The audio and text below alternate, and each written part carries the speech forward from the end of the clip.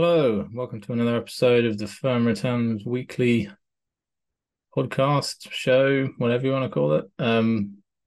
Today we're going to be having a look at some news on Warner Brothers Discovery, Tiny Build, and Aviva, and then a couple of other interesting kind of a little exercise that I conducted as well that might be of interest. So let's just start with Warner Bros. Discovery. So we've just got a couple of updates on some of the films. So Barbie has continued its upward trajectory of another week at the top of the charts. Here in the UK, it is still the film with the most showings in cinemas. And when I went to see the Meg 2 on Wednesday, there was a crowd of people all wearing pink, waiting to go see the Barbie. So it's become quite the phenomenon. Yeah, it was quite normally that particular cinema during the week is not normally that busy either. So yeah, it has actually just drawn people that wouldn't have gone to the cinema otherwise midweek. Yeah, so we've just got this upward trajectory here, looking quite positive, looking like, I mean, it's surpassing anything else that's come out this year, including the Super Mario Bros. Movie, still on a steeper trajectory than that, which is looking good. And I think the prediction for this weekend is like another 30 million or something. So it's kind of getting to the level now where if we get like a big release coming out in the next couple of weeks, it might take the top spot in terms of that weekend, or it might not be at the top of the table. We're kind of reaching that point now where it's probably going to, I mean, 4 weeks at the top selling movie in the cinemas is a pretty good run. And we don't know whether it will hold it next week or not. We do have some other early big films coming out, one of which we'll mention in a minute. Yeah, so moving on to the Meg quickly. So the Meg 2 is underperforming the first film, but the production budget was significantly lower at $129 million versus $178 million. So it doesn't need to do as well to break even. It is also worth noting that only around 28% of both films' gross revenue has been coming from the US, with much of the rest coming from China. So I think it's had something like $60 million already from China, which is more than it's had from the US, which I think is about 40 million so far. Yeah, and this is partly explained by the fact that it was co-produced, I think, with a Chinese film company, and both films had Chinese cast members, and this second film actually had quite a bit of dialogue between purely Chinese characters that was in Mandarin. So yeah, it was but it was a good film, I thought, overall, and quite a lot more person to person action using Jason Statham's kind of skill set and stuff, using his role a bit more in there. So yeah, it was good. I thought yeah, see quite tough competition at the moment with some of the other films that are out, but still doing well. And I think from its opening weekend, it's currently like pretty much smack bang in the middle of what the standard trajectory would be for films that had such an opening weekend. So yeah, it's doing fine, I think. And this is just what's shown here is just the domestic box office, so it doesn't include how well it's done in China or anything else, or any other countries. So yeah, I finally just wanted to mention on the film front where we've got Blue Beetle coming out in the next week, at the end of next week. So when I do the next one of these episodes, the next newsletter, we should know how well that's done, and so we can talk about it a bit there. This might be the one potentially that takes the top spot. Hopefully, it'll be if we can have several just chain from one of our Brothers Discovery movie to another, with the top 2 spots last weekend being held by Warner Brothers Discovery films.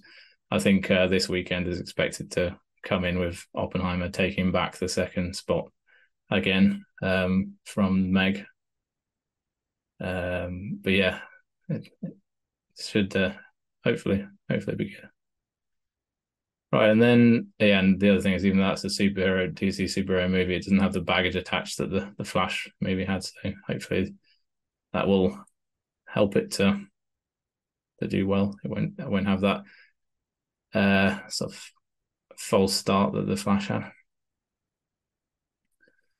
And then finally on Warner Bros. Discovery, I wanted to mention that we got the results of the tender offer that was made for up to $2.7 billion of the company's short-dated debt. So I mentioned that last week when we were looking at the Q2 earnings.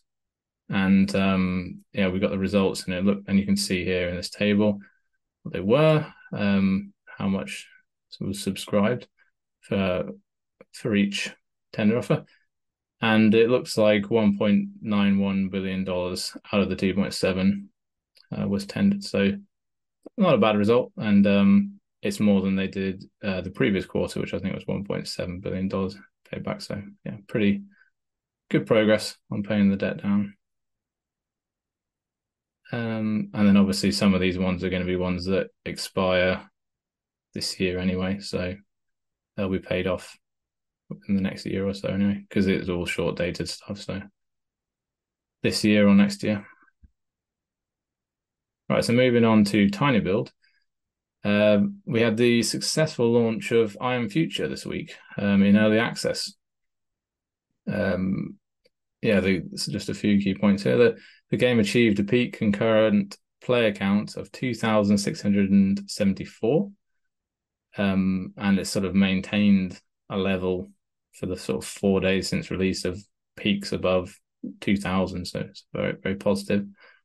And at one point, it actually made it into the top 20 best-selling games on Steam, which is quite an achievement.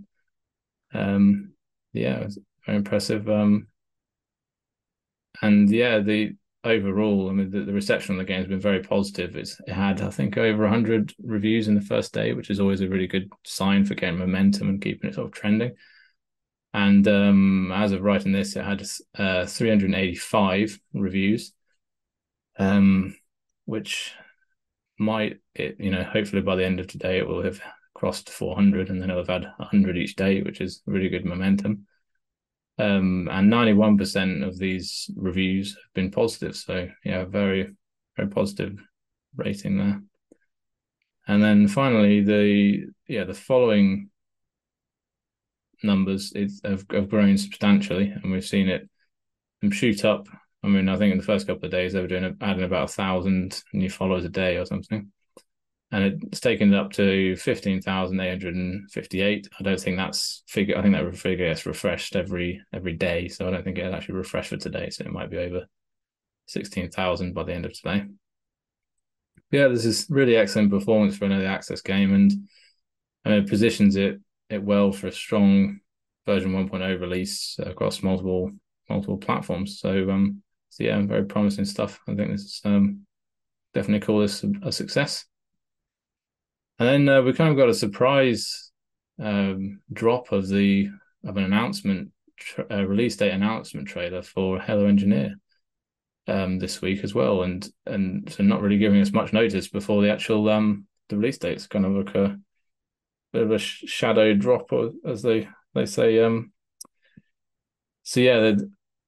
It only came out, I think, yesterday or the day before, and the release date has now been set as the 17th, which I think is next Thursday. So, and there's a trailer they've released for it, which I think is the best trailer so far. So I think they're doing a good job with marketing it. But I mean, it hasn't done much from just having a look in sort of the 24 hours since, or whatever they released this announcement, or maybe 48 hours. Hasn't done a great deal to move the game up the Steam wishlist rankings. I think it's still sitting over 1,000, or around about the 1,000 mark. But this, PCs might not be the biggest market for this game, since the majority of the sort of Hello Neighbor players are on consoles rather than PC. But we'll see how it goes on PC. Hopefully, it's well received, well reviewed.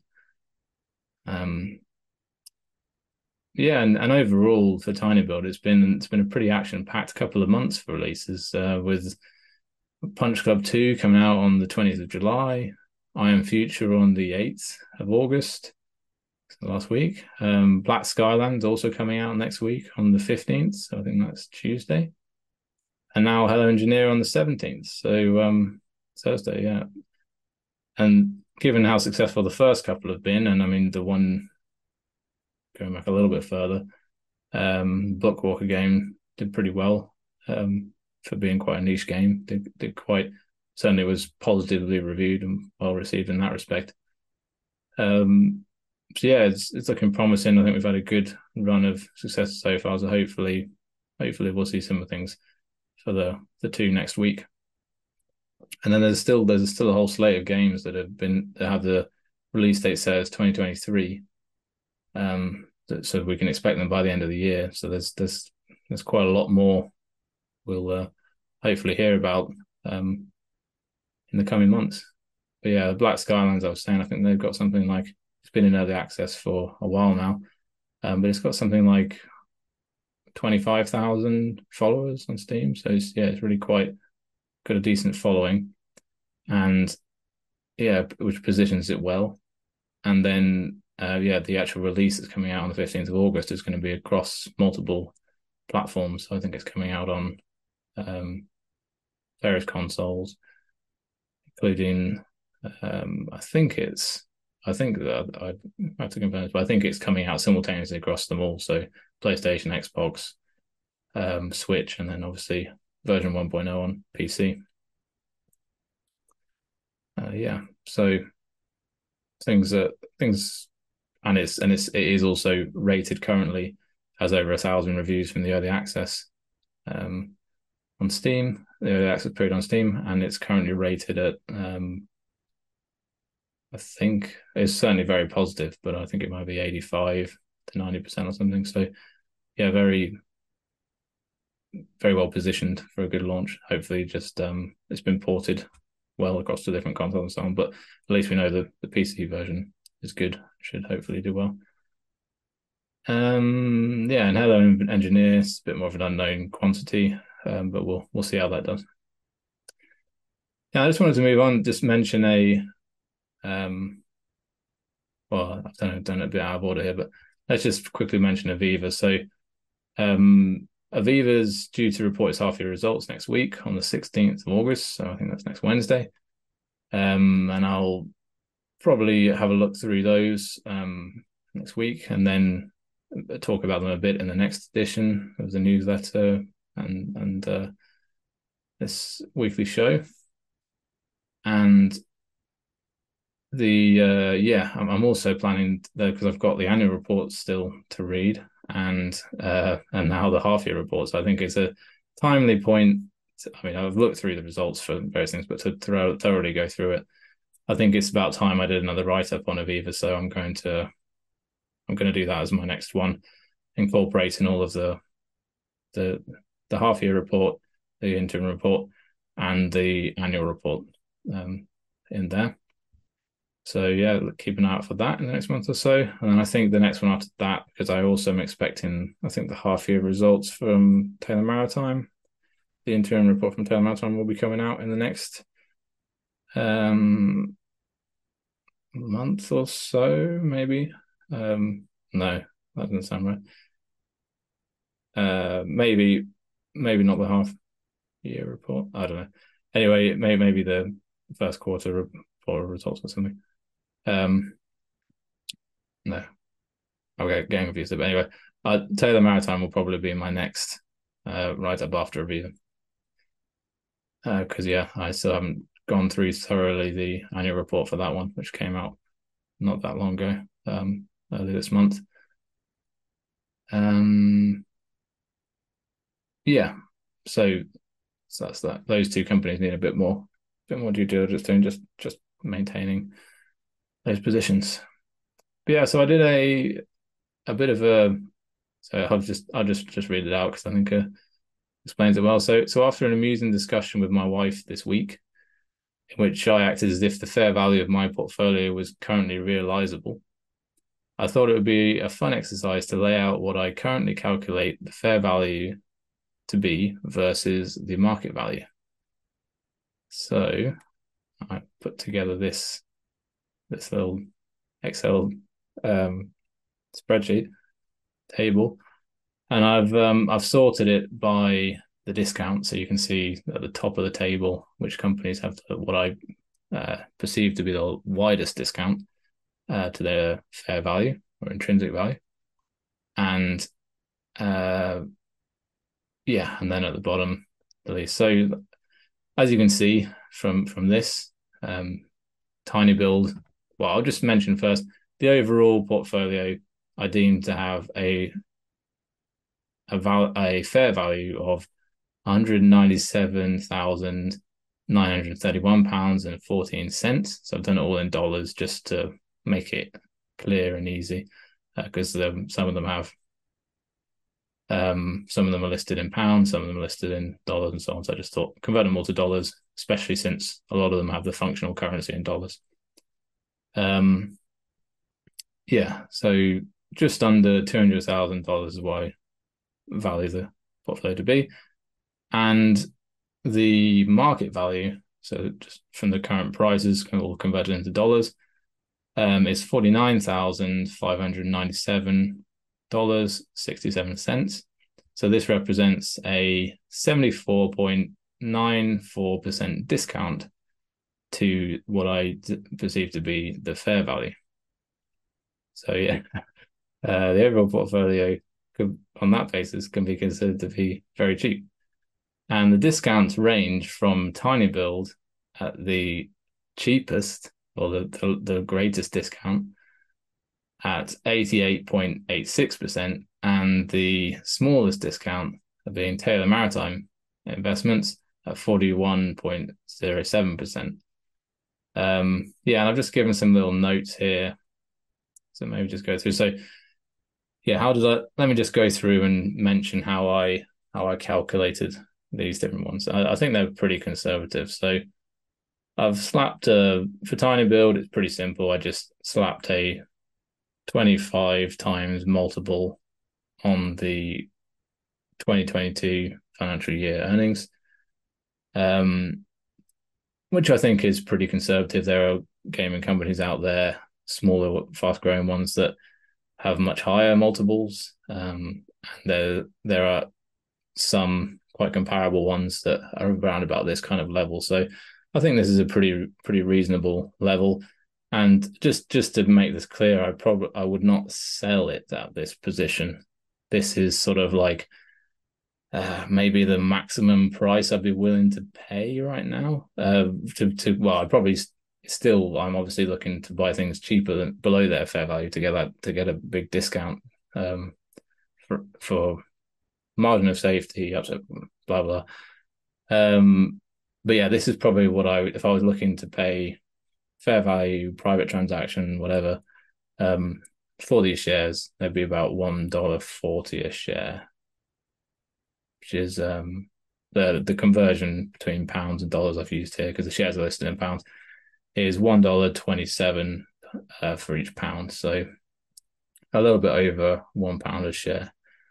Yeah, and I think that's a pretty reasonable valuation now. It's actually below what the IPO price was. So at the time of the IPO, when people were investment bankers, whatever, the people who were involved in the listing of the company deemed this to be a pretty fair value for the shares at £1.69. So that would have been closer to $2.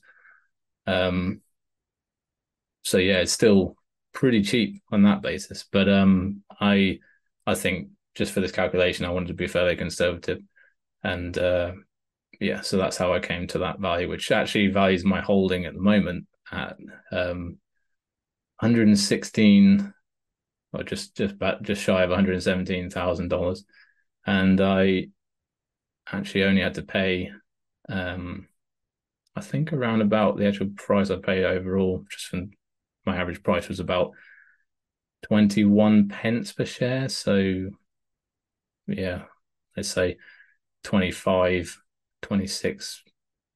cents a share or something. So yeah, it would have been just over $20,000, I guess. For that, about £17,000, I think. Anyway, yeah, so that's Tiny Build, and then Warner Brothers Discovery is another one which I kind of, in my mind, I hadn't really. This is the second place, but I hadn't really seen the discount as so wide in my mind when I was really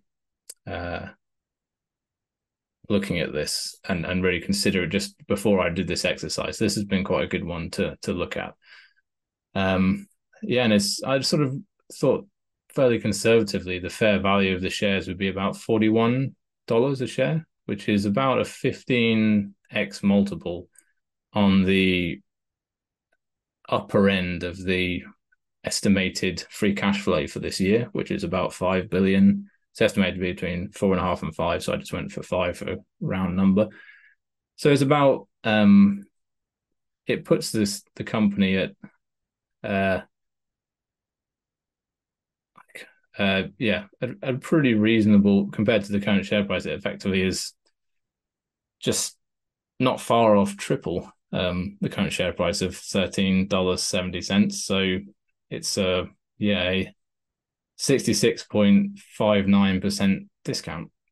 And I don't think that's a particularly crazy valuation at all when you see the valuation of some of their competitors being very substantially higher, 15 times multiple on this year's earnings, which is well before they've really got any major benefits from just basically in the first year of kind of benefits from the overall merger.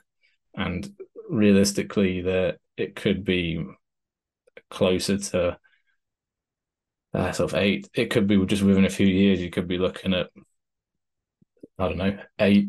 Put a number on it, whatever you think. 8 billion free cash flow. I don't think that seems out of the question. Unrealistic. So yeah, you could be looking at a pretty substantial upside just from this. And this is just, like I say, with the 15x multiple on it now. So yeah, it could be that's probably $41. No, that is probably about the price I would consider. I might not sell it at that, but I'd certainly be looking at it and going, right, a lot of the margin of safety's gone here. So if I got up to that price, this is probably where I'm going to be very cautiously watching the business. And if I saw something that came up that was particularly cheaper as an alternative, I maybe would trade out. But yeah, but I mean, the interesting the thing with TinyBuild as well is that the valuation I've put in there, I think values the company. It's around about it values the company at not much, something like 250 million pounds. I think that's roughly what I calculated it to be is the overall market cap for the whole company.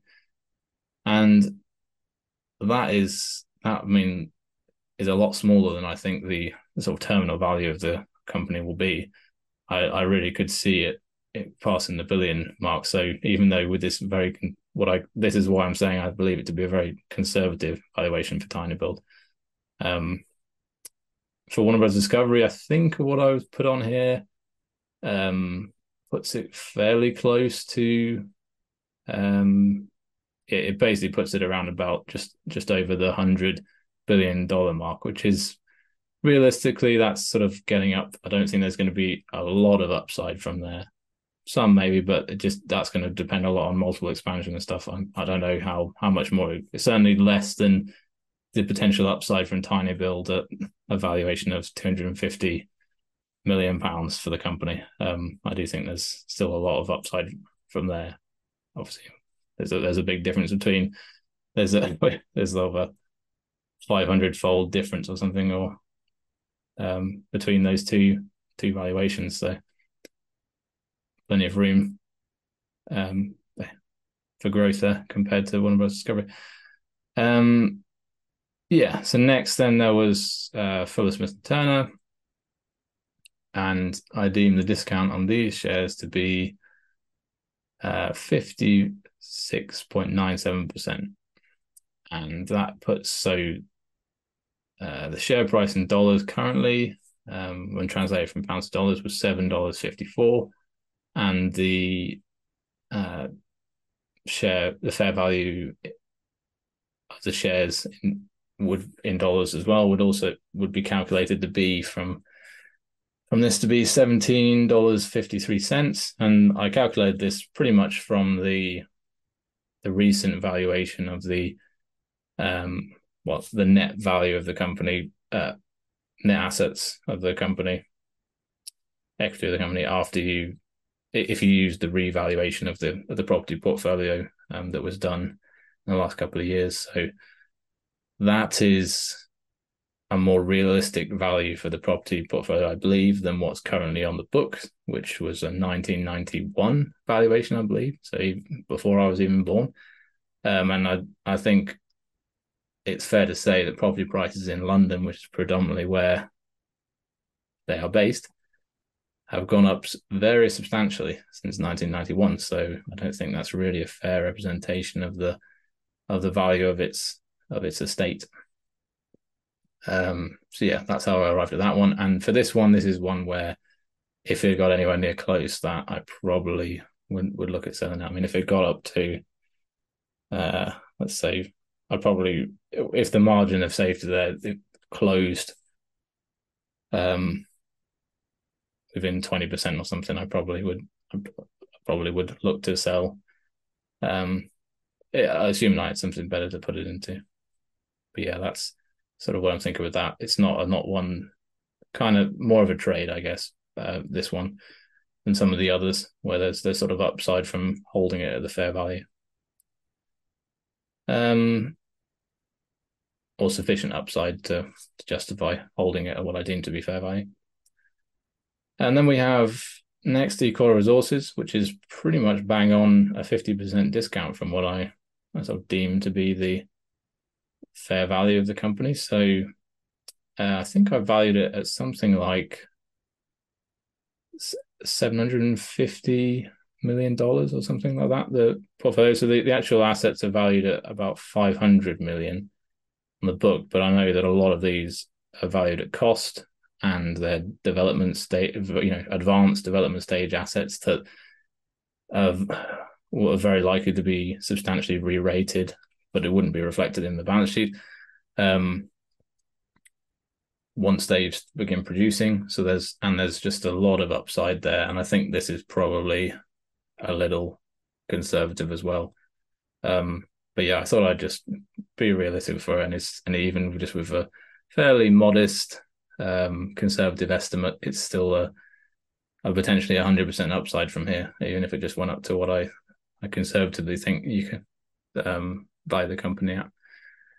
So yeah, that's definitely, I'm very happy holding that. Aviva, it's a 41.71% discount, and I valued this pretty simply based on a 5% dividend yield. So it currently trades at, I think, like a 9% dividend yield, something close to that. And I just used, I think, 33 pence, so pence or 0.33 pounds a share as the dividend, which is going to be growing. Hence why a 5%, I mean, just 5% yield is still a pretty damn good yield for a company that is stable, able to grow its dividend by sort of mid-single digits, 5+% a year going forward. And it's done more than that in recent years. It's sort of been getting back up to level. And plus it's done, on top of the current yield, it's also done about 300 million pounds of share repurchases in the last few months, and maybe a bit further up, but this year anyway. And that equates to something like 3% return to shareholders as well. So if you add the two together, total shareholder return is well north of 10%. And so yeah, I mean, this is, like I say, pretty conservative estimate. It values the company about $8.40 a share versus the $4.90 now. Again, it's actually listed in pounds, but converted it to dollars for comparability between the company and so on. But yeah, so I'm pretty happy on that. And like I say, pretty conservative. I think there's realistically could be 100% upside on Aviva from here. So I'm pretty happy. It meets my criteria of like pretty much all my companies. I like to have a potential of 100% upside from here in a fairly conservative scenario, fairly conservative outlook. And finally, we've got Taylor Maritime, which is sort of at the bottom of the list here with again about 41.07%. So still not a bad discount at all.